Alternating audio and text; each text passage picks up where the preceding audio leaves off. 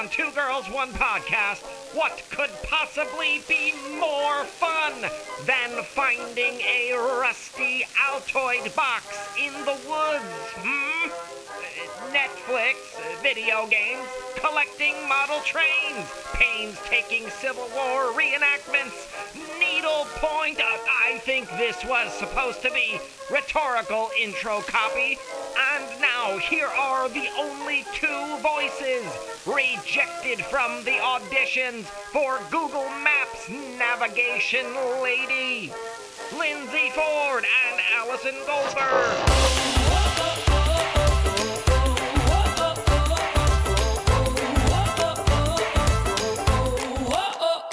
Hello, everybody. Welcome. Hello. This is Two Girls, One Podcast. I am Lindsay. I am Allie. And joining us, as always, is our lovely producer, Matt. Say hi to the people, Matt. Sup?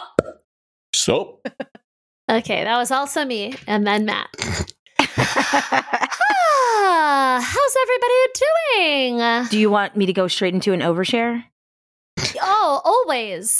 Okay, great. So I have, in this period of the pandemic, I have been getting out of my house a lot, which is kind of wild.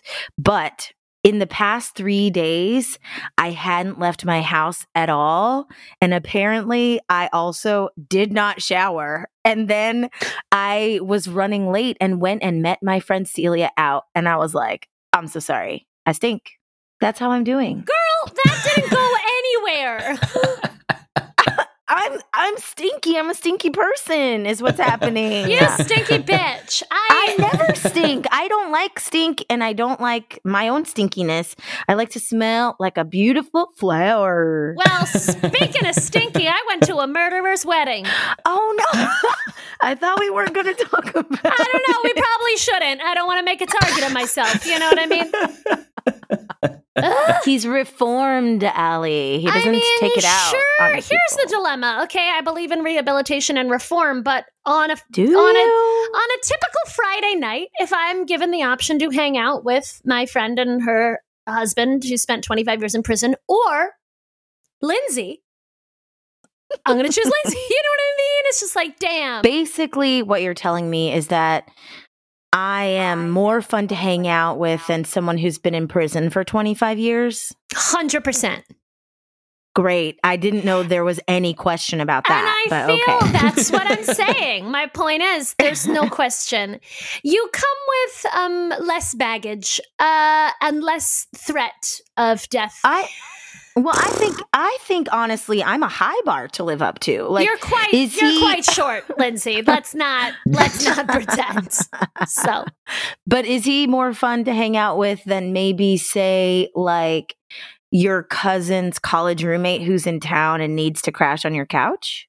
yeah, my cousin's college friend is probably more interesting.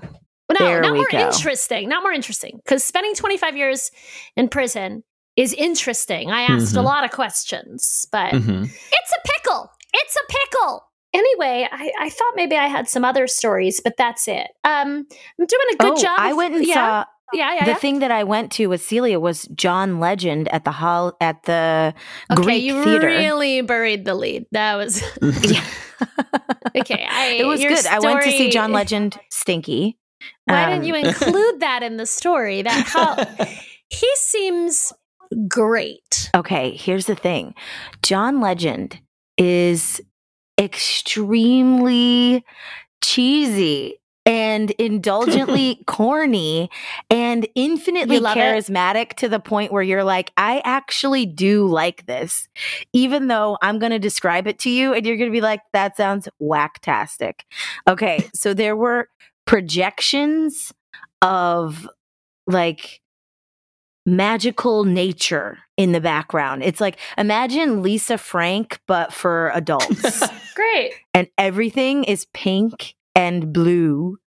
And it is like Liberace's summer home on this stage. It was incredible. I hear it's not sold out and I should go see it. We have a mutual friend who did their interior design for a while, and she says very positive things about John Legend. Yeah. And people have been saying that, like, oh, John Legend and Chrissy Teigen's marriage is totally faked. And I'm like, definitely they've not. been together since neither one of them was that famous. And I know because I don't know if I've brought this up before, meaning I've definitely brought this up before, but we sang at the same wedding, No Big Deal. Because whose wedding? I was Stephen Haskins. And was there a murderer? Was there a murderer at this wedding? No, there were no that murderers. You know of?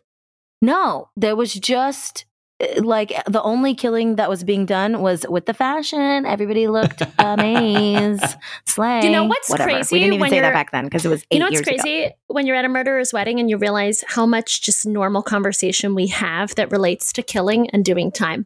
Oh, interesting. Oh, yeah. Let's kill it. Slay. Oh, you murdered that look. It's so violent. Oh, I'm going to kill you. Don't say that. Or like someone give a speech and then was like kind of roasting her. And then he was like, guilty as charged. Lock me away. And I was like, oh, this is awkward. But like what he said is exactly like what I would have said in any situation. You know what I mean? It's just like our normal language. You know what I mean? But it's like, whoa. If you recall, as dramaturgs that you are, this is a key plot point in 12 Angry Men or 12 Angry People, as we call it today. The jury is like, oh, he said, I'm going to kill you. And then they get so heated that the jurors themselves say, I'm going to kill you because they disagree. And it's like, whoa, people say things that they don't mean. He must be innocent, like. And that is why it's 12 Angry Men. They never realize the violence of their own language. Oh, man, enough about murder. So, Enough about murder, our spin-off podcast. No one will listen to that. Speaking of looking for clues, okay, worst segue ever.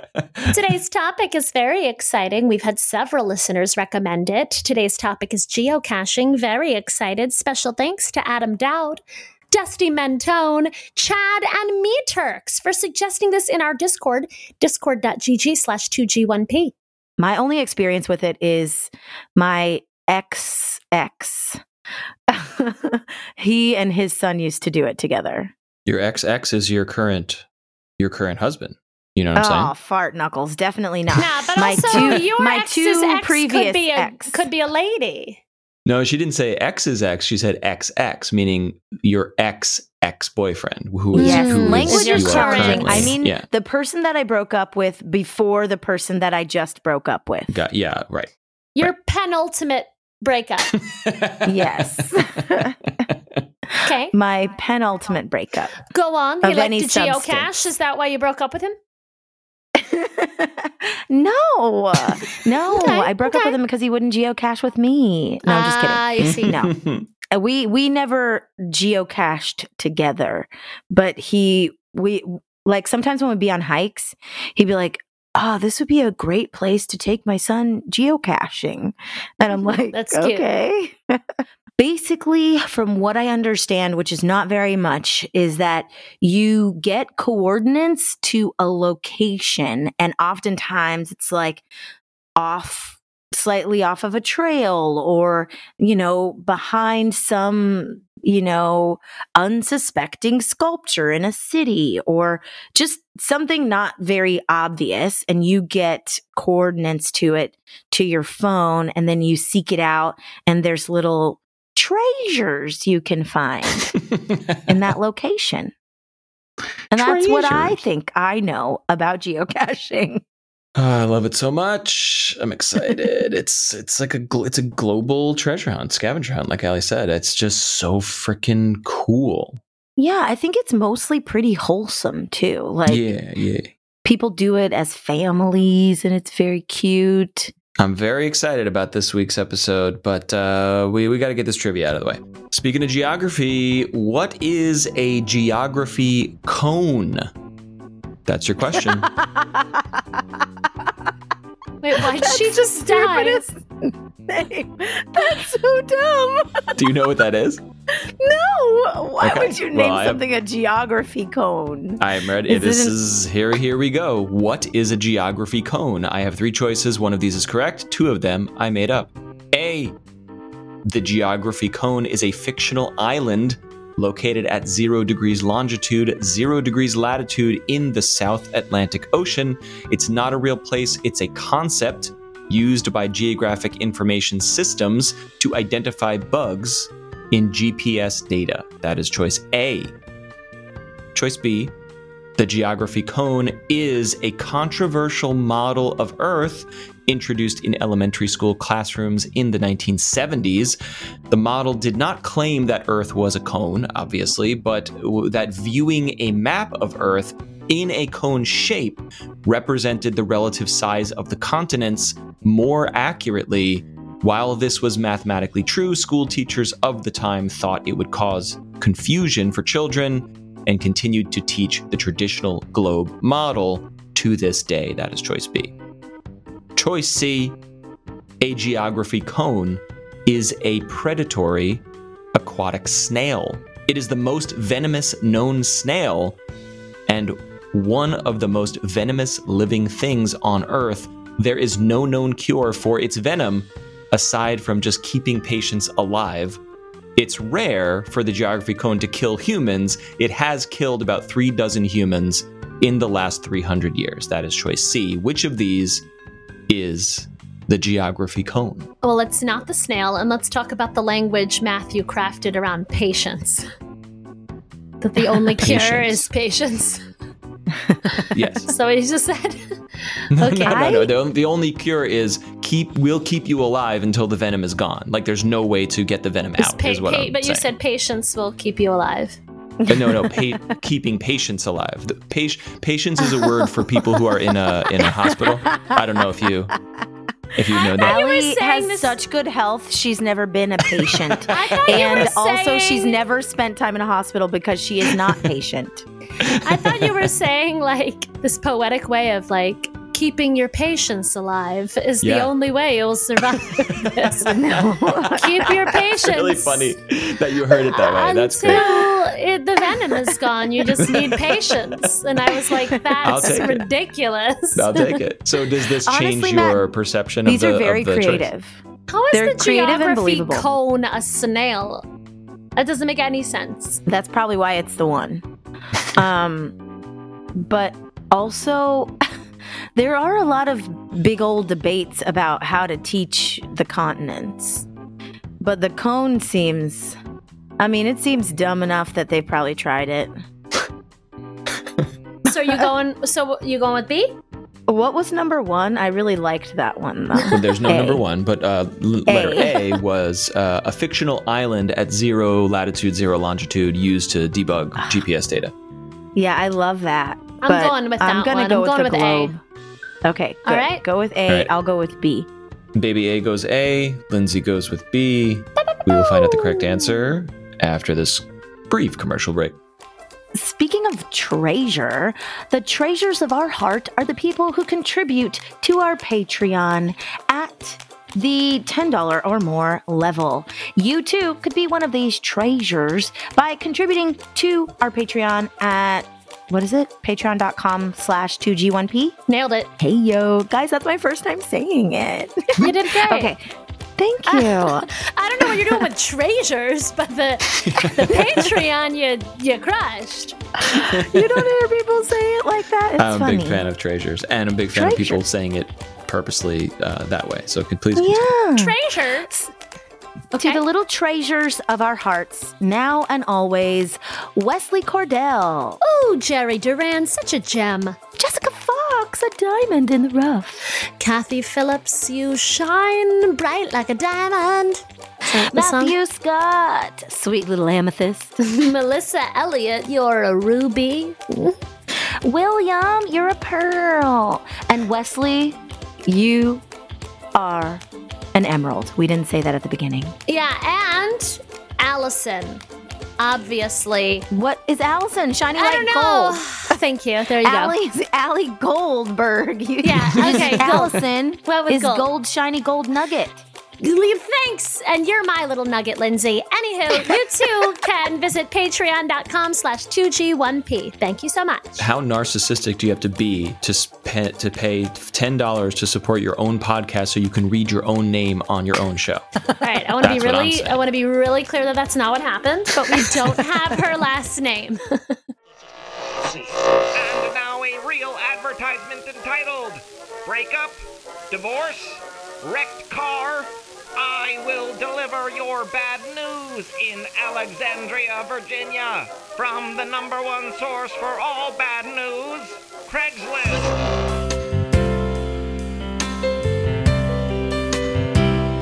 Basically, you'd hire me to break bad news to people that you don't have the balls to say yourself.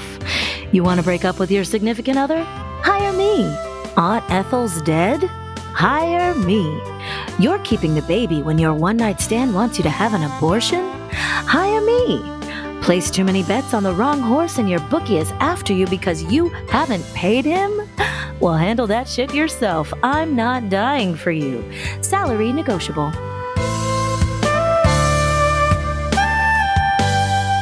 Honestly, this is what's wrong with society. Were you going to say something else? Really? Yeah, we need to learn to have difficult conversations again. Okay, you're right. I'm a fan of having actual difficult conversations with like people you're in long-term relationships with, like your friends, your family, your significant others. But this service seems perfect for like telling that person you went out on 2 dates with from Hinge that you don't want to see them anymore. It's like if they it's can, a singing they can do the telegram. call. That's what I want. I want a singing telegram for that. Sounds like they'd be willing to do that as long as they won't get hit. Or there's a business there for you. Get on Fiverr. No, and, I think that's a great idea. You know, like she's not here. She's ready to ghost. You're not the one that she likes the most. You know, I just think there's a lot of possibilities. She there. thinks you're great, but this conversation won't be had in person. Goodbye. Yeah. So, cool. Trivia. Trivia. Oh, yeah. The geography cone. Let it be beat. Let it be beat. What is it? Is it a fictional island that helps Yes. geographic data? That's what Allie chose. I Is like it that B, the cone-shaped model of the Earth, the map That that seems was rejected? so stupid. It has to be That's true. what Lindsay chose. Nobody's picking the snail. No, Matt. Don't let it be that snail. It That's doesn't make dumb. any sense. I don't like Why that. would you name a snail the A geographic? geocone. Yeah, that doesn't make any sense. You would call it a geosnail. I like that geo is the part that got kept. You wouldn't call it a I would geographic call cone. it poison cone. Why is it killing people? poison snail, or like snail. Watch out! You know what I mean? Like that's what you would call it. Like the ouchie. Yeah, The ouchie. oops. The ouchie It's snail. a oops snail. It's very rare. You both are not in charge of naming creatures on this planet Fuck Earth no. because the Fuck Conus no. geographus is one of the most venomous creatures on the Fuck planet no. Fuck and no. delivers a complex mix Sit of down, hundreds. Matthew. What? Hundreds of different toxins Oh my via a God. harpoon tooth Really? when catching its prey. Oh my and God. Why here's a is it little called that? Is it because of the tooth?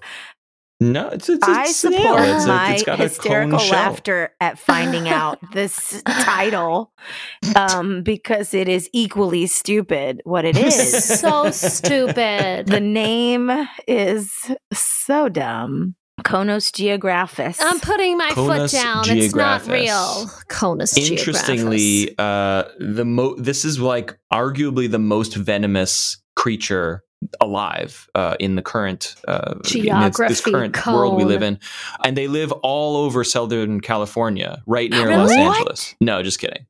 They live I was in the like, that's coral got to reefs. be an Australian snail. Yeah, I thought Australia too. No, where the Indian and Pacific Oceans meet, that's where they are, and they hunt small fish. All right, I googled it, and it's pretty cone-like. Okay. I hadn't really thought about that aspect of a snail and its shell. I'm against this. I'm against this. I'm anti-snail. I say no. Let's go to the interview.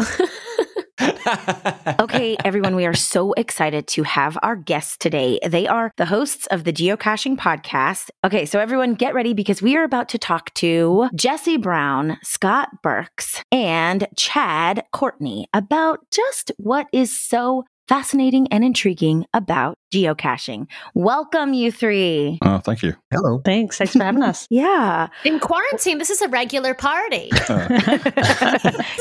of us. It's crazy. It's wild. Can you tell our listeners what is geocaching? Go ahead, Scott. Oh, I'm never good at this. Jess, tell them what geocaching is. Sure, I'll take that. So geocaching is worldwide scavenger hunt to find containers that are hidden. There are several million all over the world, and you use GPS coordinates and either an app on your cell phone or a GPS receiver to hunt and find containers. From what I understand, this isn't actually a new phenomenon. It's pretty old, right? So Yeah. how long have you all been doing it? Well, it's been around since 2000. May of 2000 is when the first geocache was hidden, but I've personally been doing it since 2010. I started in 2011. And this is Scott. I started in 2008. Oh, wow. Okay, so you've been doing it a long time. It sounds like something that is significantly easier to do with the onset of smartphones. Like, Yeah. Oh, yeah. I can hardly imagine what people were doing in 2000 besides just wandering around lost. Now, even in 2008,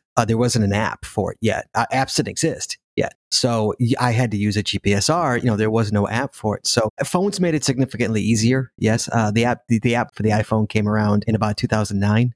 So it made it significantly easier. But until then, I started with GPSR. Can we take it back a little bit in terms of the history? Let's learn. I heard that it started because GPS was invented for the military, and then people were like, whoa, we could do scavenger hunts with this. Is that a decent summary? It's kind of, but the reality, GPS existed for probably in military applications. It actually kind of started in the 70s. It really got the satellites up to what we kind of know as GPS today in the 80s. By 1991, during Desert Storm, GPS was being used heavily by the military, but the public only had limited access. They had what you called selective service, and it only had around 300 feet worth of accuracy at that time. So, and that was all the way up until May 2nd of 2000. That's what we call the Big Blue Switch Day. So, and that's when they flipped the switch to allow the civilian access to get to within about 30 feet of accuracy. And that is good enough for us to be able to kind of find caches in the woods. 300 feet would really not be good enough. So it was the flipping of that big blue switch in May 2nd of 2000, and the very first geocache, and at the time it was called the Great Stash Hunt, was placed on May 3rd of 2000. Wow. Who placed it? Dave Ulmer was the name of the guy that placed it. Wow. Look at Chad with the history. Wow, look at that. Yeah, that was great. Getting that trivia out there. I love that. This is like the first technological innovation that I've heard of that like didn't come from porn. Yeah. I think that has more to do with your particular interests, Allie. No, girl. Oh. A lot of technology comes from porn. Like Mm-hmm. all the payment processors. They're all from porn. Streaming video. Yeah, streaming video. VHS. Bill Clinton is the one who flipped the switch. Oh, Yes, there we go. yes. There we go. Okay. There's your- Yes, Thank he was you. the one that signed the bill that caused the flipping of the There you switch. go. So maybe that has something to do with it. Wow, Scott, There you way to make it relatable for Allie. That's really helpful. Full circle. Thank you. Thank you. Okay, I like this train that we're on. I think that generally geocaching is very wholesome and something that people do as a family, but let's get to that later because I know for a fact that there are like not safe for work caches. How do they separate that? And I know they note it as like adults only. And have you ever found one? And what is in those adults only caches? Mm. I haven't found any caches that were designed to be adults only, but I have Well, new business idea. I have found adults only content within caches. Okay. Yes. Like what? Everything from condoms to porn magazines. That aren't they supposed to mark it adults only so that a poor little 8-year-old doesn't go and find it? No, we assume that the adults only items were not placed there by geocachers, but by other people who happen to stumble upon the caches. Sometimes what we call muggles, so those who do not geocache. I will proudly own that title. That makes me not want to cache. Well, muggles get turned into geocachers. Because you want to stay a muggle? Yeah, well, I like being called a muggle, you know? All right. I mean, I guess I'd rather be magical, but go on. So occasionally a muggle will stumble across a cache, and we found everything from notes in there. It's like, what is this? This seems pretty cool. Some of them have turned into geocachers, but others will wind up destroying caches occasionally. Some will leave things in there that they think are funny, such as weed and other paraphernalia. So I found a bong in one once. So wow. That's expensive. Yes. I want to find that one. Save some cash. They also make caches for nudists where you can get naked. The clothing optional caches. Clothing optional caches. They have those. Wait, go on. Like, talk more about clothing optional. Yeah. Like, I feel like, one, isn't it always clothing optional if it's like a remote cache? Like, you can park and be like, I'm going to go find this cache in the buff. But usually the clothing optional ones are on someone's private property. That's like they have this, a huge lot of land. And so you're not going to be spotted. Right. Except for by the person who owns the land. So it's kind of a lecherous situation. Yeah. I mean, this sounds like a straight up excellent horror movie. Mm-hmm. Yes. So are there caches that only have cash inside? So it's a cache. No, there are caches that have swag, what we call swag inside, which are things like small toys, keychains, trinkets, those types of things that you're supposed to trade up. So you give something of equal or better value for the item that's in there. And kids enjoy that. So getting the swag out of there, especially the small toys and trinkets and that kind of stuff. Right. I only found out through researching geocaching that swag stood for stuff we all get. Yes. I didn't know that till this moment. You're it's welcome. not stupid wild ass guess. You were today.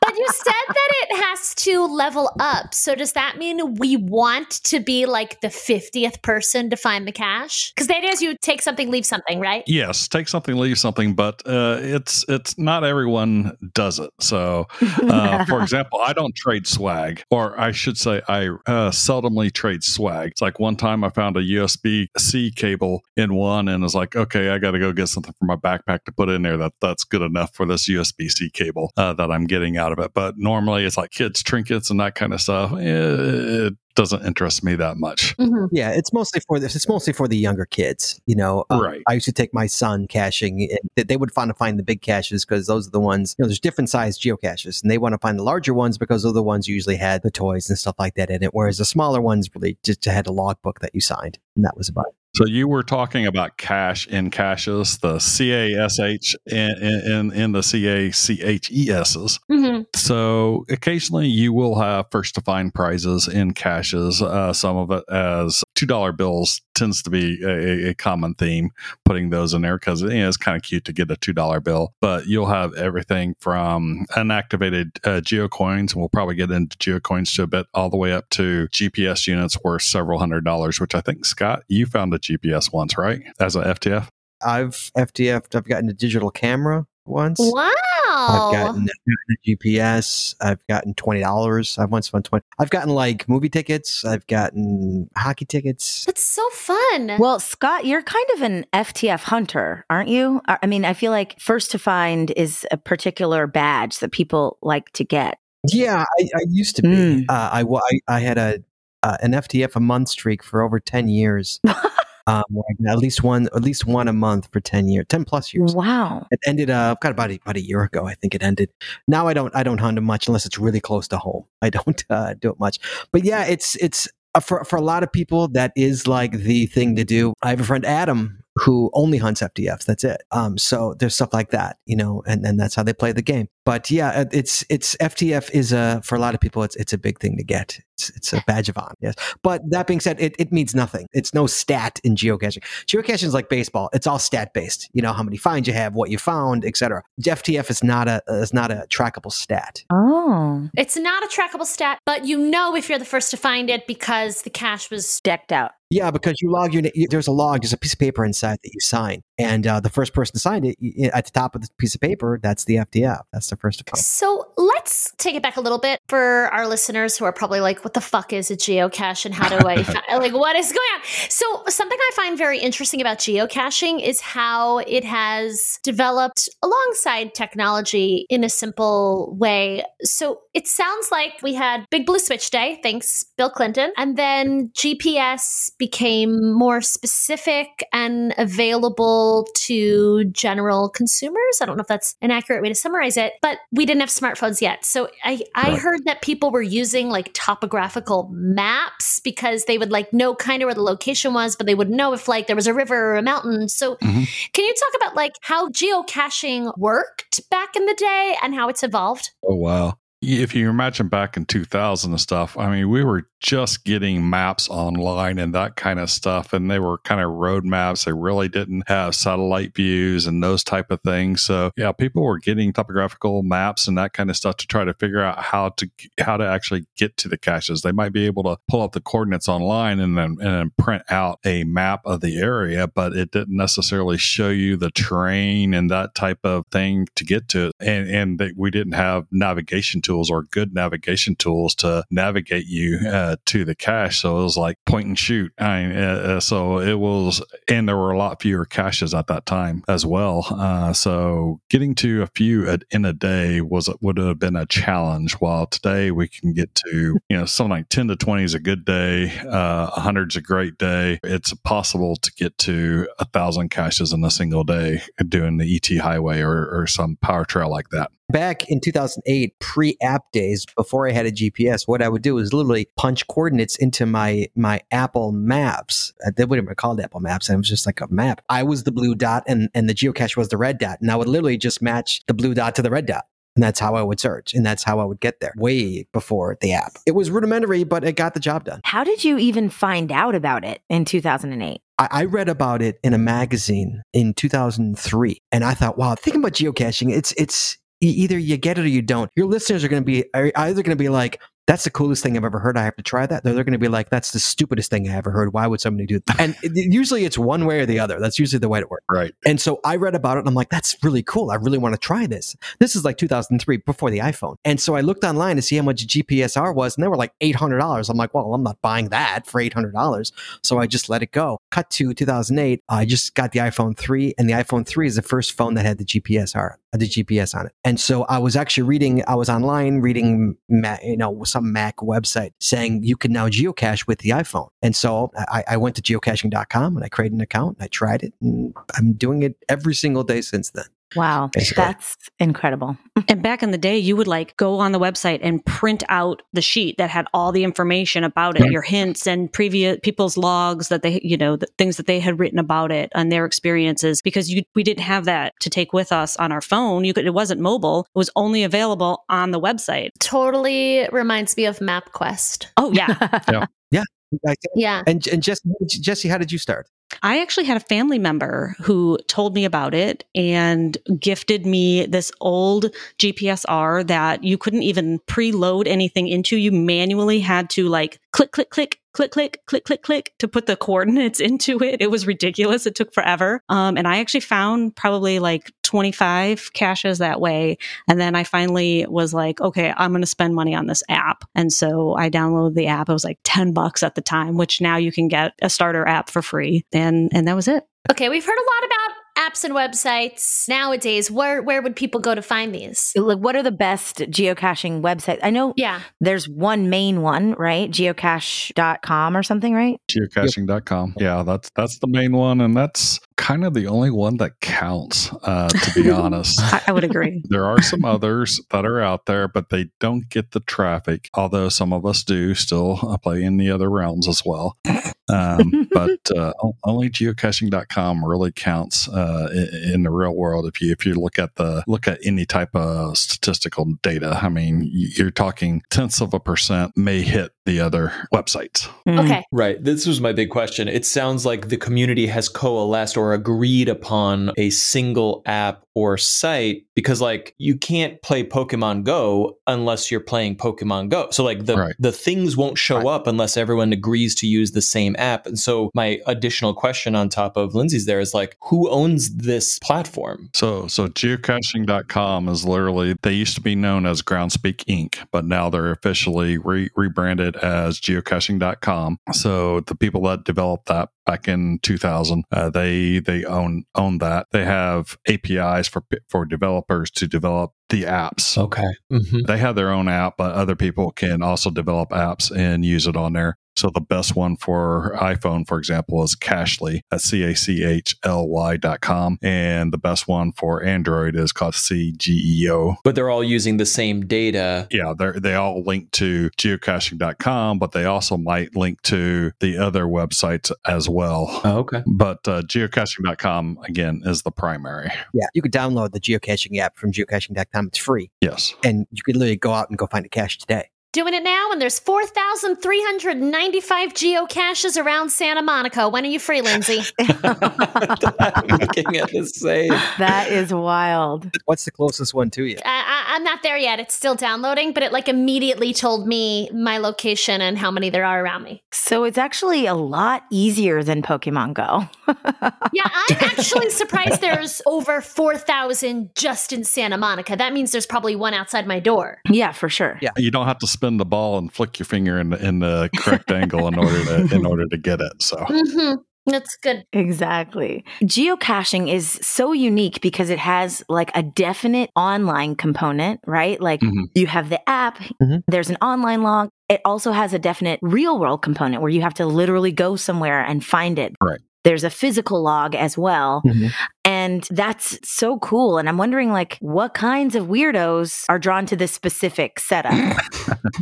Well, and it's not just that, because there's all different kinds of cache types as well. So what we've been talking about mostly is just the traditional geocache. There's unknowns or puzzles. There's lab caches, events, virtuals, where-I-goes, earth caches, multis, letterboxes, CEDOs, mega events, etc. What the hell did you just say? I know, right? Yeah, now I'm like, exactly. ooh, what? Yeah. There's all different kinds of geocaches. Yeah, there's something for everybody. I mean, truly, it sounds like that. Like there's like a puzzle geocache is one where you have to figure out the puzzle to get the coordinates. Whether it be other kind of puzzles. There's a multi-cache where it's going to take you to different places. So you go to this place, it gives you chords to go someplace else. You got to go to those chords, and then you get to the final. Oh, I love it. There's a virtual where there's nothing there. There's nothing to find. It's a virtual can be at like it's a place of interest more than anything else. So it might take you to some historic place, and you got to find some specific piece of information there at that historic site in order to prove to the owner of the virtual that yes, you did indeed visit it. Plus, most people take a picture of themselves at the virtual and post that with their log. That was my question. How do you close the loop? How do you prove to the community or the hider that this is found, I got it, on to the next one? Well, you put your name on the log. And then does that delete it? For the ones that have logs, yes. How does it get deleted from the world, or what are the the game mechanics of, like, it sounds like I signed the log and then you put it back and then other people can find it, or no, exactly. What if it's for keeps and then it's like I got it, and then how does it get erased? The user has to, the hider has to erase it so that other people are not searching for a found item. So it's not for keeps. So it's not finders keepers. Right. Okay. Yeah, don't take it with you. Put it back. Please put it back. Okay. Is that an unspoken rule, or is that like the rules of how this all works? That is the rule. Got it. It's explicit. But you put it back. Okay. Because if you take it, then nobody else can find it. And you're an asshole. I didn't understand if there was like an evolving ecosystem of hiding things, or if it's like this is where it is and lots of people can find the one thing. Well, there are things that you can take, besides swag, there are things that you can take. So there's what we call trackables in there. So they have geocoins and other trackable items that you get a tracking number that's associated with it that can be logged. And so you drop that into cache. It usually has a mission on the web page for it to go and do things. Some of them are races. We got travel bugs that are in races right now. You drop those in the cache, and then someone picks it up when they see that trackable thing on there says track me at geocaching.com. They put that in there on geocaching.com, and then they can log it so they can discover it. They can pick it up. They can move it to another cache. They shouldn't keep it, although some people do keep it.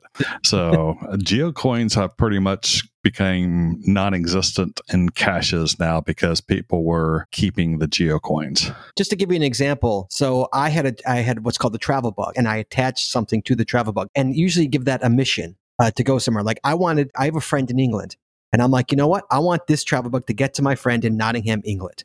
And so that's what I made the mission. It took 2.5 years. But my friend finally got the travel bug in his hands. I love that because like multiple people carried it from one place to the next place to the next place. Right, from one to the other to the other. Yeah. And now its mission is to get back to me. That's its new mission. And so it's about 2 years. I think it's still in England. It hasn't made it back over the pond yet. That's so fun. I freaking love this. It's cool when that happens, when you can it hits its mission. But then I imagine like things go wrong and things get lost and someone drops the ball. Oh, they get lost all the time. Yeah, all the time. Or it winds up in Germany. Or it winds up in Germany where trackables go to die. Exactly. Or it winds up in someone's garage sale. Well, they don't go to die. They just never escape. Wow. Same with my people. Things got dark. Oh no. Wait. But why? What's happened? Why? Is there a GPS blackout there? Yeah, why do they not? What's wrong in Germany? I thought Germany had moved on from this. You know, they were doing well. No. So Germans are probably the biggest caching community outside the U.S. and by percentage of people, definitely the biggest percentage of populace as geocachers in the world. And they love geocaching, but when a trackable gets there, they love moving them around in general, but they just don't seem to make it back out of the country for some reason. Wait, but you don't. This is like known, but you don't know why? Don't know exactly why. So No, we don't know why, but that's where trackables go to die. Maybe Exactly. Germans never leave Germany. They just don't travel. No, they do travel. They travel to get them. You see them at mega events all the time. Have you ever met a German, Matt? Matt's like, I've never met one. They must not ever leave. Yeah. I mean, listen, none of us have left our house in a long time, so it's a fair question. Well, speaking of meeting people, can you tell me a little bit about the Cache Bash? What is it? And who do you meet there? So the Cache Bash is just one of many, many what's called a mega event. So part of geocaching, a certain type of cache, you can add one to your find count, quote unquote, are events. And there's all different kinds of events. There's small local events, and there are what's called mega events, and there's even what's called giga events, which are even bigger than mega events. And so a mega event is, what are the numbers, guys? 500, 1,000? 500. 500, more than 500 people attending this event. And they're usually held like over a weekend. It's a destination. People come from all over. They all kind of have a different theme. They all have a different feel. Some of them are really all about socializing. Some of them are contests where you see how many you can find. And some are more just about like power trails. Puzzles. Yeah, some of them are all about solving puzzles. Some of them have parades. 2 weeks. I'm going to Going Caching, which is totally puzzle oriented. And they're all over. They're all over the world. And so Cache Bash is just one of the mega events that people go to. Some of them are GeoCoin related, like GeoCoin Fest that happens every year. Wait, what's a GeoCoin? Did we already cover this and I'm losing my mind? No, I don't think we explained what it is. Okay, what is it? So are you familiar with challenge coins? Can't Nope. say that I am. So they're about maybe 2.5 inches in diameter in general, and they got various different designs on them typically. Then they'll have a trackable code on there. So they're not limited to being that size, but that's kind of like the default size. I've got geocoins that literally 4 inches in diameter. I've got them that are in the shape of a bottle, shape of a pyramid. So, they're not necessarily limited to that, but they tend to be big, hefty, and probably cost somewhere in the neighborhood of $5 to $15 to manufacture, and typically cost someone about $10 to $30 to purchase. There's something that if you're putting them out in the wild, you really don't want them to disappear because someone wanted to keep it for themselves. Okay. Right. Which happens a lot. So a lot of us buy them and we collect them. We put them up in our shadow boxes and other things. So I've got probably close to 200 of them. So I love geocoins. I think Jesse loves geocoins as well. I do. Yeah, Yeah, they're just a collectible and they're trackable. Nice. So just like the travel bugs that travel around, geocoins were intended to be the same way, but people ended up keeping them, and so most people don't let them travel. Yeah, it's rare. Well, a travel bug costs you about $4 for the tag, which has a tracking number, and then whatever you stick on it. So that's something that you only toss $4 on it, as opposed to spending $20, $30 on something. So think of it this way: do you guys remember that old game, Where's George? I know Where's Waldo. Where in the world is Carmen Sandiego? No, Where's George was like a website back in the 90s where you could track dollar bills based on their serial number. Oh, yes. And you could track where it went. So like trackables or travel bugs and geocoins are sort of the same concept. They all have a number and you can track where they go. But if people just collect them, don't they just sit in people's houses? Yeah, now they do. Yes, which is why they go missing. Yeah. Which is why we don't put out geocoins anymore, because they went missing. Someone else has them.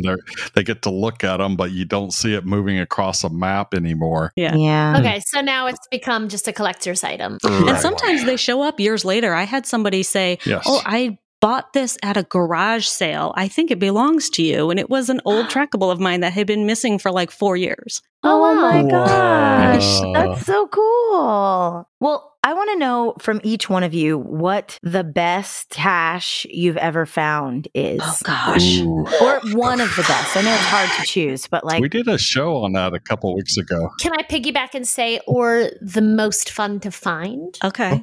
I think those are different questions, like fully. They are. Yeah. So I want to know my question first. What's the best cache that you think you've ever found? I'm going to go with Vieux Carré, which it was in New Orleans. It's actually a multi-cache. There's the tallest building in New Orleans is where the first location of that multi is. And then you're supposed to go inside and talk to the lady at the desk, trying to convince her to get someone to come down to help you with this cache. And after a lot of bantering, 10, 15 minutes of bantering around, she's acting like she doesn't know what's going on. You know she knows what's going on. She knows that you know what's going on, but you got to banter, got to play it up. And then finally, the building manager comes down. He takes you up to the top inside floor, and you get off the elevator and you go up and you walk up another set of stairs, and you go through a room that is labeled on there, hazardous, do not enter, da da da da da. He takes you in there without even considering anything like that, telling you, don't touch anything. And you got a couple of treasure boxes there full of swag and stuff, and trackables. And then, that's kind of cool. And then he takes you outside onto the roof and proceeds for 2 hours to give you a tour of New Orleans from the skyline, pointing out everything and the history of everything for 2 solid hours. It was probably one of the best geocaches I've ever experienced. Wow, that's amazing. Yes. Honestly, this reminds me of Burning Man just a little bit. Okay, so my favorite is a cache called Vampire Empire. It's here in Chicago. Do you know what a pedway is? Absolutely not. You guys are asking so many things, and both of us are like, nope. I love it. Well, neither did I. Don't worry. I had no idea.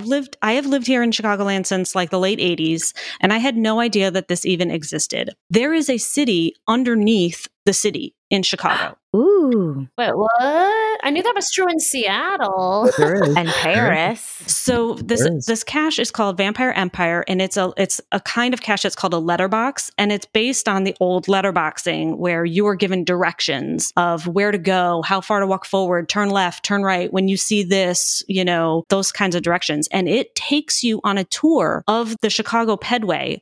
Underneath, you go in through the Macy's department store, through like a back exit, and you go down, you go through, like you pass the subway, you go through all these hallways, and all of the big, huge buildings in Chicago are actually interconnected underground. So like you could live in the city. There's daycares under there. There's dry cleaners. There's restaurants. There's like anything and everything you could possibly need, hotels. And then you eventually make your way through and you come out like over by the river, and it takes you to the final where the container is hidden, and you sign it. It took us a couple hours to go through, but it was awesome. It was so much fun, and I would in a heartbeat do it again. Wow. That's amazing. I want to do that one. Yeah, it sounds like some of the best caches are experiences that you kind of discover through the planning of the cache hider, which is amazing. Oh, absolutely. Yes. My favorite one I did was a challenge cache. It was called Zipping Up Chicago.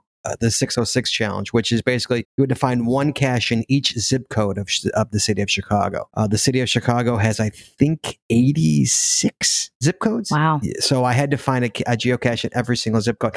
Now, the funny part is, I guess not so funny, is that Chicago has some pretty bad neighborhoods. The time to hit the bad ones, we figured, was Christmas Day. So Christmas Day at 5:30 in the morning, we're in this area you have no business being in Chicago, especially people of our stature and our race being in that neighborhood. But we figured Christmas Day was the best time, and it was. We got in and out as fast as we could, and that was just a really, really cool experience. I saw the whole city. Eventually, it took a couple of years to do, but I've been to every part of Chicago. Have you been back to any of those parts? Never again. And it's funny because you're in a bad neighborhood in Chicago because suddenly there's no geocaches around. Right? There's one. Just so somebody can finish this challenge, there's one geocache in that area. So you can always tell you're in a bad part of Chicago when there's no geocaches around. Unlike Santa Monica. You can say that about any city pretty much. You kind of look where there isn't a bunch of geocaches in a neighborhood, an area, and that's the bad neighborhood. It's going to be a little more dangerous. You kind of hit it really right on the head there, where experience is what it is. And Jesse's my wife. I don't know if you guys knew that. I did know that. Nice work. I did know that. And so we travel and we find caches, and we just took a trip. Just last weekend we took a trip. 36 hours. We went to 5 states. Oh my gosh. Wait, 36 hours, 5 states? 5 big states, not like New England. That's too many states for that many hours. Like Texas, right? We flew into Salt Lake City, Utah, and then we drove straight to Nevada, and then we came back and we drove straight to Wyoming, and then we came back and we went to bed. We woke up, drove through Idaho, we got Idaho, and then we drove into Montana and we got caches in Montana. Why did you decide to only do this in 36 hours? We need to sidebar on that later. I think that you could have taken more time. So I have a question. How do people maintain their caches? So for instance, I might have looked up that like around the corner for me in Santa Monica, there's one and it's like in an Altoid box in like a lavender bush. So someone could easily be like, oh, someone left their trash. I need to throw it out. So how do people maintain their own caches? It does happen all the time. When you log it online, you log a found it log, but you can also log a did not find log, and you could say, hey, you know what? It's not here. And as the cache owner, usually it depends. If somebody only has like 10 finds, you're going to be like, nah, okay, maybe they didn't find it. But if somebody has a couple thousand finds, you're like, okay, they should be able to find this. So it really depends on the finder. But you'll go look and go see if it's there. Sometimes it is, and sometimes it's not. And if it's not, you replace it or you archive it. It's your choice. And there's a way to mark if it's like damaged as well. You can report that through the app as well. Yes. Well, I think that the question that Allie asked, what were some of the most beautiful to get to experiences? And I'm imagining something on this 36-hour 5-state thing might make the list. Yeah, well, unfortunately, when we hit Wyoming, which in my mind probably was the most beautiful area of our trip, it was nighttime. So we didn't get to actually see that. But for me, probably my favorite location that we went to, Scott and I took a trip years ago, probably, I don't know, 2013, maybe 2014. 2014, we took a trip out east, and a couple of the caches that we found were along the Appalachian Trail.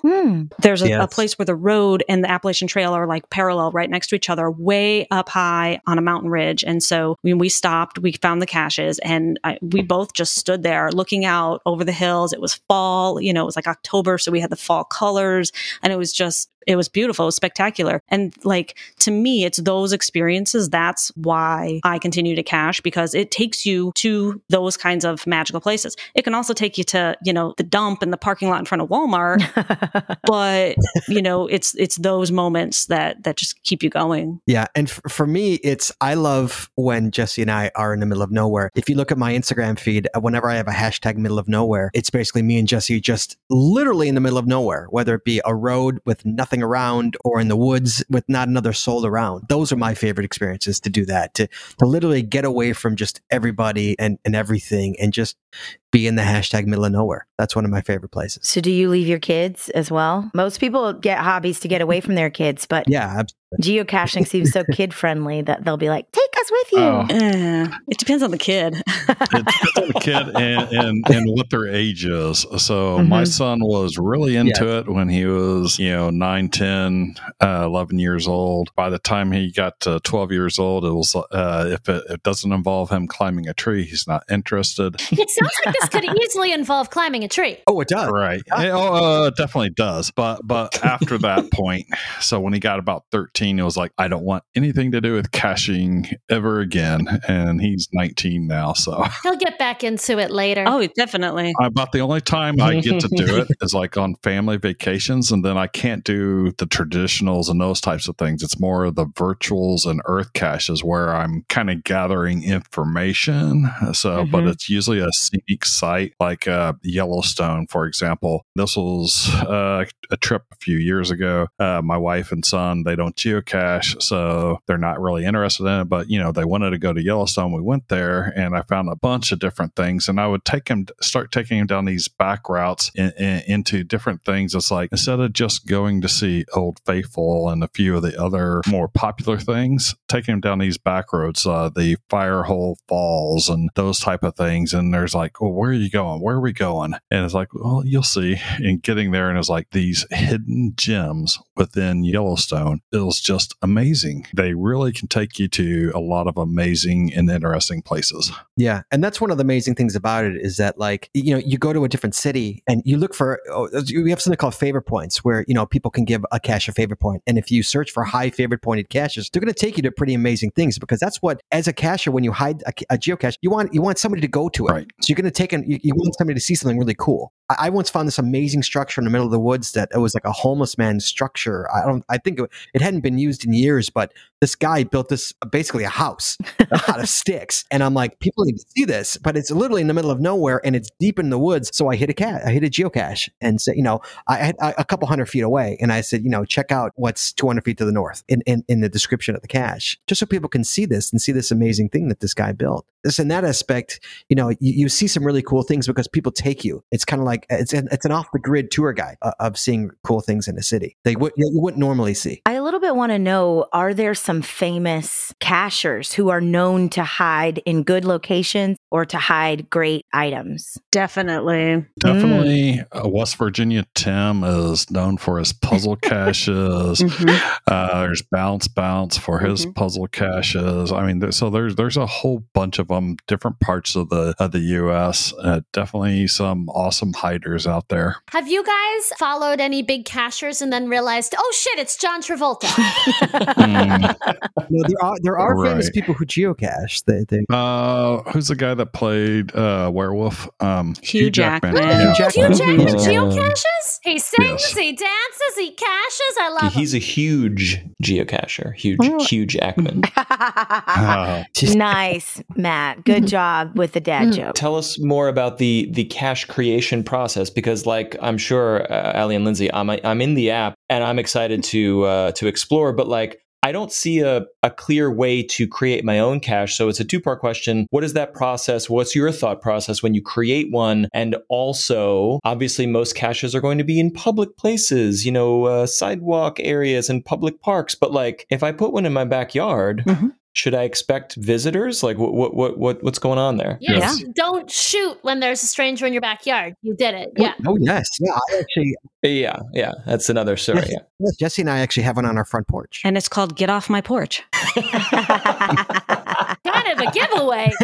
You have to create a cache online on the website. Can you do one from the app? I've never done it from the app. You can't do it from the app. You have to go to geocaching.com. Wouldn't it need to know your location? So wouldn't... Yes, you take coordinates at your location that you want to hide a cache. So you would actually take coordinates, and then you would punch the coordinates into when you're creating a cache, you would punch the coordinates in. And then you also have attributes that you can add to it as well. Attributes would be like it's a micro, or it's in front of a house, or it's up a tree, stuff like that. Different attributes to help the finder. You also have a rating system, difficulty and terrain, and that's star based out of 5. So if it's hidden in plain sight and it's really hard to find, you'd rate it a 4 difficulty. But if you're just walking on a sidewalk, it's a 1.5 terrain. But if you're climbing a tree, it might be a 3.5 terrain. So you can kind of tell what you're in for by the difficulty terrain. If it's a difficulty 2.5 and a terrain 4.5, okay, I'm probably climbing a tree. And the coordinates taken to the tree, obviously you're going to climb the tree because it's a terrain 4. And that's created by the hider. And then so that's created by the hider. I hide something and I punch in the coordinates and I set all the parameters of like, here's a clue, here's the difficulty. And then I'm just living my life. And then one day, beep, boop, I get a picture with a photo saying I found it, or a message, right? You'll get an email.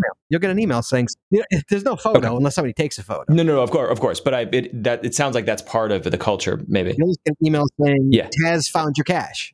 That's so fun. Yeah. And you'll see his log. Okay. But I will give a caveat. I would suggest that anyone who wants to hide a cache go out and find at least 50 caches, maybe 100 caches before they ever try to hide one. There's many people that think this is great, this is awesome, I want to go hide a cache, and they want to do that immediately, and they put out caches that won't hold up to the weather, that turn into basically trash pretty soon. They also haven't figured out that GPS coordinates don't necessarily settle down very quickly. And there are a lot of good apps out there that will do coordinates averaging for you. So, you kind of basically set your phone down for a minute while it's averaging the coordinates, and so you get a much better result, those type of things. So if you're a new cacher, it's highly advised to go out and find your first 100 caches before you do it. Yeah. And you get an idea of what kind of things make for good hides and what things don't make for good hides.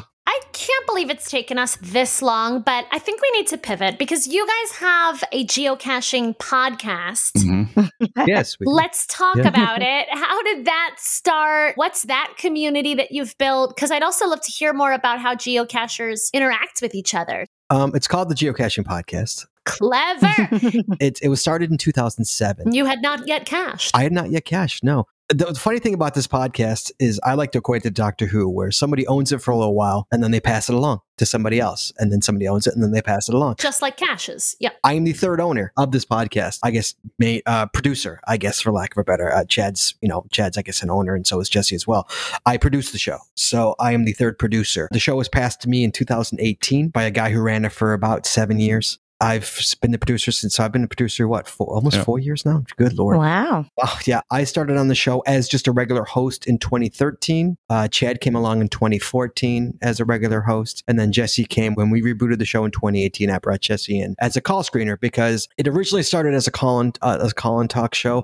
It went away from that format because technology wasn't there yet. And then when I brought the show back in 2018, I thought the technology was there. And so I tried it and it worked. And we have Jesse's a call screener. So we have a weekly live show every Wednesday night at 8:30 Central. Wow. And it's a live show. It streams across all of social media. It streams across Facebook, Twitter, YouTube, our website. It streams live, and we take live calls. Somebody calls into the show, they talk to Jesse first, and then I bring them in. It's a really nice system. So it's a live talk show every Wednesday night about geocaching, about different topics about geocaching. That is wild. Yeah, it's a lot of fun.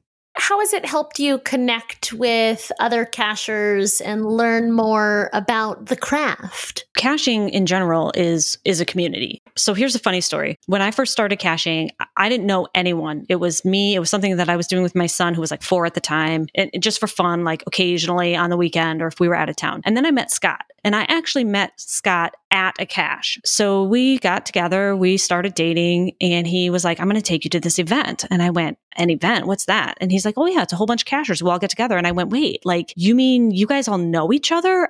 I had no idea. It was so foreign to me. And so he took me to this event, and there were, oh my gosh, hundreds of people at this event. It was huge. And I met all of these people, and they would introduce themselves as their caching name. That's the funny thing, is you know people as their caching name. They're people, I don't even know what their real name is. So I got to meet all these people. And so now, like on the podcast, it's just like growing that community. You get to know all these people. We know people from around the world who listen to the show. You know, they reach out to us and email us. I'm sure that you understand how that works. And then we'll go to events and people know us. It's just wild to know. You just get to know everybody. Yeah, and a lot of our listeners listen to the show on podcasts or downloads only. They don't watch it live or watch the videos. And so, I'll have people coming up to me during mega events. It's like, I know that voice. Yeah, you're Taz. Yeah, and they know Scott's laugh. They know my laugh. Yes. Aw, that's so cute. I saw a recent episode about scuba diving. Let's talk about it. Can I go scuba caching? Yes. Can you? Sure, you could. Yeah, if you like. Like, yes. how does that work? Oh, you get PADI certified, and then you go find a scuba cache. There are caches in the ocean? Yeah. The individual that was on our show actually has one location where he has a cache. I think he said he had one hidden at 80 feet, 100 feet, and 120 feet, if I'm not mistaken. Oh my gosh. So for different levels of difficulty there. How do y'all make sure that these are environmentally friendly? Oh, that's a good question. Well, as I understand it, there's a lot of like things that go into creating more intense caches, right? They have to be weather resistant and all kinds of things. Yeah, you learn. I mean, obviously in Chicago we have winter. Ew. I don't miss it at all. Don't care for it. Depending, a cheap plastic is not going to survive a Chicago winter. Just like Chad lived many years in Texas, and cheap plastic will melt in Texas. So you learn to contain. Right. Under the ocean, you have to make sure that an animal isn't going to eat it. His are actually in Pelican cases, and then it has the clear Lexan boards, and then he has grease markers inside. Wow. So you can open it up and you use a grease marker to sign your name on the ledger, and then you close things back up. And I would say pretty much any scuba cache that gets put out there is going to be environmentally friendly. What might not be so environmentally friendly are new cachers are coming along who are putting out their cheap plastic lunch meat containers, which I've seen. And as anyone who's cached knows, they won't last a year. They're lucky to last a few months. Noobs. Right. We're talking about the safety of the cache and of the environment, but like, has anyone whoopsie slipped into the Grand Canyon while looking for a cache and died? Yes. People have died. Oh, yes. People have died. I'm not certain about the Grand Canyon specifically, but yes, there have been falls off of mountainsides and bridges and other things. It's funny. You talk about this hedging back to the famous people who geocache. There's the Mars rover that just went up is trackable. There is a geocaching trackable code on that rover because the guy who made it is a geocache, and he put a trackable code on there. Perseverance. There's also a geocache on the International Space Station. If you're a cacher and you go there, you can log that cache. I don't think anyone's ever logged it because whoever goes up there has not been a cacher yet. Wow. So we're saying one day Elon Musk will find the geocoin on Mars, and the circle will be complete. I think it's going to be Richard Branson. Right. Okay. It is trackable, which is kind of funny. And we've all gotten it because I guess at some point the camera on the rover on Perseverance caught it. Oh. Caught the trackable number, and we all saw it. We were able to actually able to log it. That's so fun. Yes. I can only imagine that since we've established that everywhere that people have and can go, there will be a cache. Yes. Yeah. I'm sure they're on Everest and the pyramids. They're everywhere. Everywhere. Oh, they are. Yeah. Eiffel Tower, everywhere. Yes. Amazing. With such an established community and a long running situation, I'm sure there have got to be some scandals beyond people have died doing this, because people die climbing up Everest. So obviously, if there's a cache on Everest, it's not like everybody can do it. But what are the like major scandals that geocaching has had to overcome? Bomb scares mostly. Back in the early days, people would see somebody placing something somewhere and then walk away, slinkly, and people would call the cops and not knowing what it was, the bomb squad would come and they would blow up the cache. Oh my! Blow it up. And that happened many, many, many, many. I'm just keep saying it many, many, many times. Yeah, because caching started literally a year before 9/11. It got to the point where geocaching would literally give police stations a free account. So when they got a bomb scare, they would go to geocaching.com and make sure it was a cache or not. Wow. So if you're a police station, you could get a free account, a free premium geocaching account. Okay, now we've just given a really good hint to the terrorists who all listen to this. Yeah, a lot of terrorists. A funny story. I was in the city of Chicago in 2011. I was hunting at night in Chicago. I was by the Chicago River and I was coming up a little hill. And next thing I know, there was a gun in my face of a police officer saying, "Do not move." And I don't know if any of you have ever stared down the barrel of a gun, but it's not a pretty. No, thank you. It's not fun. Yeah, it's as scary as you thought it would be. And you are the most like white dad looking person ever. Yeah, I am shocked. And he thought I was a drug mule, is what he thought I was. He thought I was a drug mule. Oh my God. Yeah. And he's like, and he literally said to me, he said, "Where's the puppy shit?" I said, "Well, excuse me?" He goes, "Where's the puppy shit?"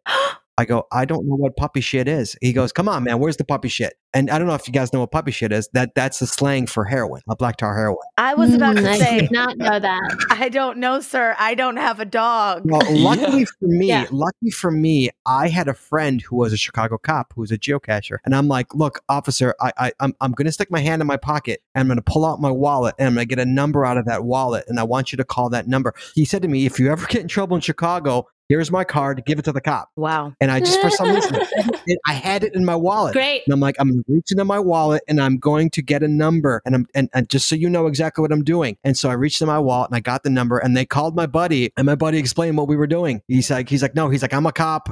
They're just geocaching. That's all they're doing." And yeah, but it took a long time to convince them that I was not a drug mule. Wow. Also, when there are guns pointed at you, any amount of time feels like a long time. Right? The one and only time a gun was literally ever pointed at my head. Yeah. It was I have never had a gun pointed at me besides laser tag and paintball. And I hope to never, ever, ever have a gun pointed at me besides laser tag and paintball. And Jesse and I cached, for years we night cached, which is just caching literally at night. And because you're caching at night, you have a flashlight. And when people see people waving a flashlight around, they get curious. And what do? They call the police. Yeah. So Jesse and I have run into many police officers over the years. You on a first name basis yet? It's the geocachers. Yeah. It doesn't happen much anymore because now people know what geocaching is. It's it's become more mainstream. Yeah, I still don't think of it as mainstream. And more importantly, police officers know what it is, and bomb squads know what it is. So you don't hear of too many bomb squads. Yeah, you don't hear geocaches getting blown up anymore. It's a rare occurrence now. Right. Well, Allie, we will not be night caching. As a Black person, this will not be something I partake in. There's actually a blog, Geocaching About Black. Yeah, geocachingaboutblack.com, I think. Yikes and a half. I bet there's so many horror stories there. Yeah, about a guy who is African American and he geocaches, and how much harder it is for him to do it because he can't be like, as a white male, be kind of, just standing around and nobody thinks twice about Getting weird in people's yards. Yeah. Yeah. Because it does look weird to people. What I've learned is most people don't really pay attention to you when you're doing something because you're trying to be kind of sneaky about it, because you don't want people seeing what you're doing because then they're going to take it and throw it away or call the police. You try and be kind of sneaky about it. Or more importantly, you act like you know what you're doing. It is like you're doing something important here as opposed to trying to find a friggin' cache. I know people who put on construction vests and carry a clipboard. Yep. That will get you in anywhere. I love that. Allie, this is how we will be dressing when we go.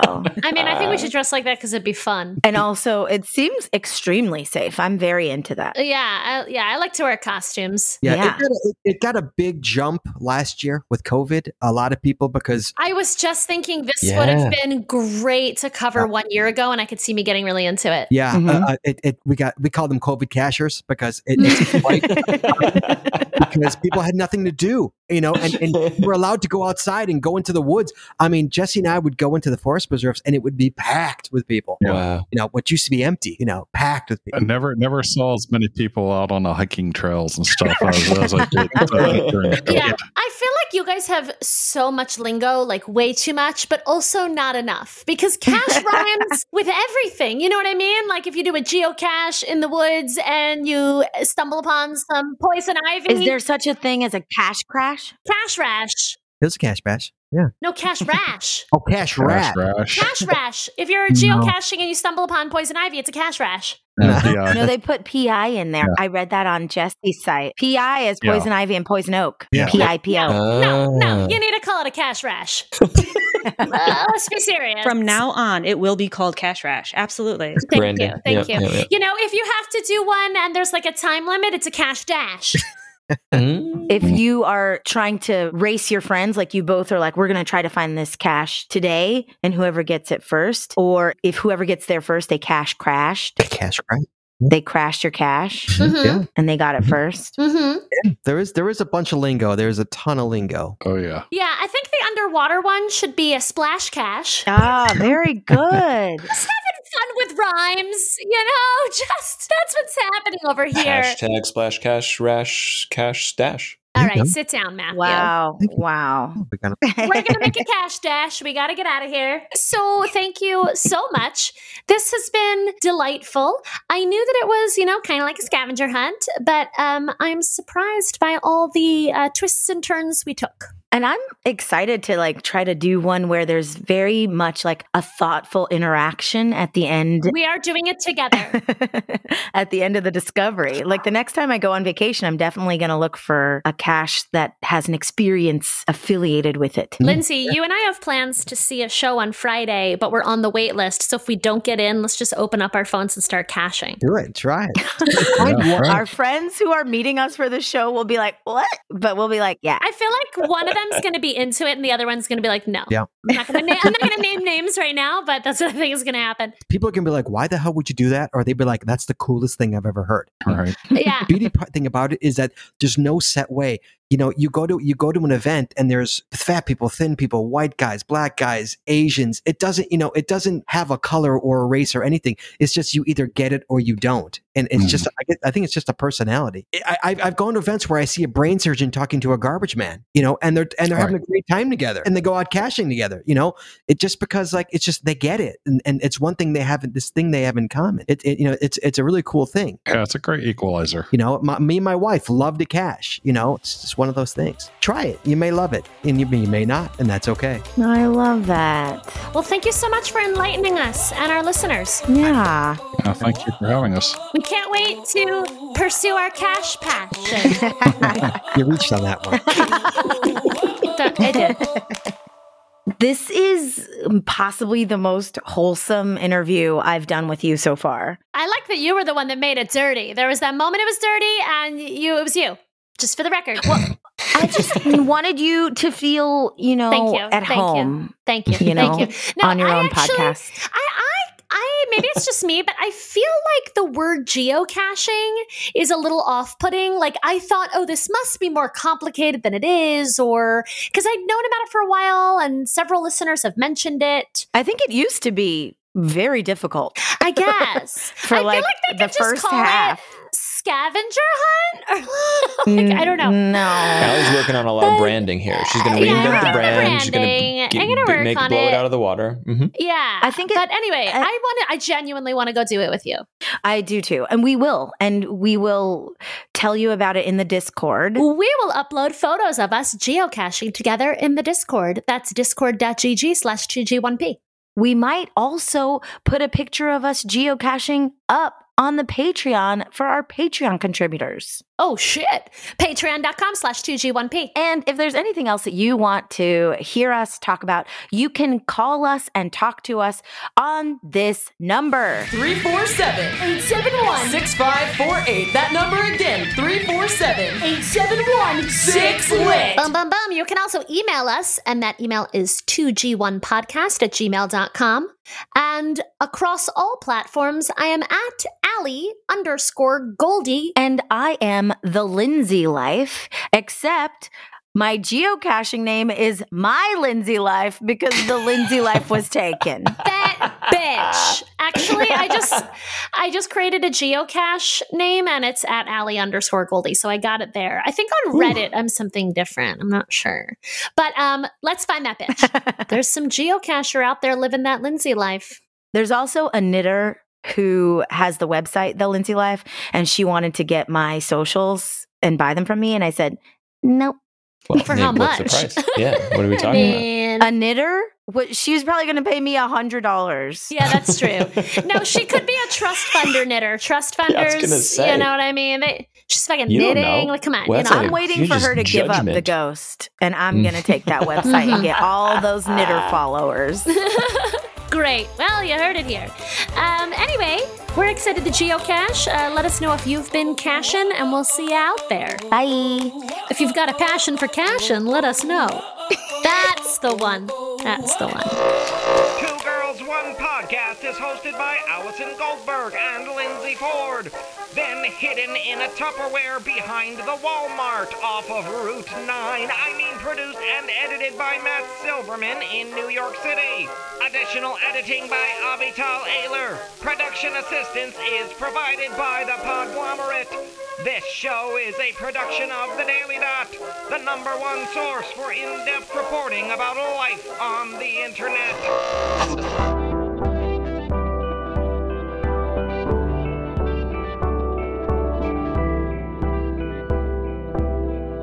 The Podglomerate. A Sonic Universe.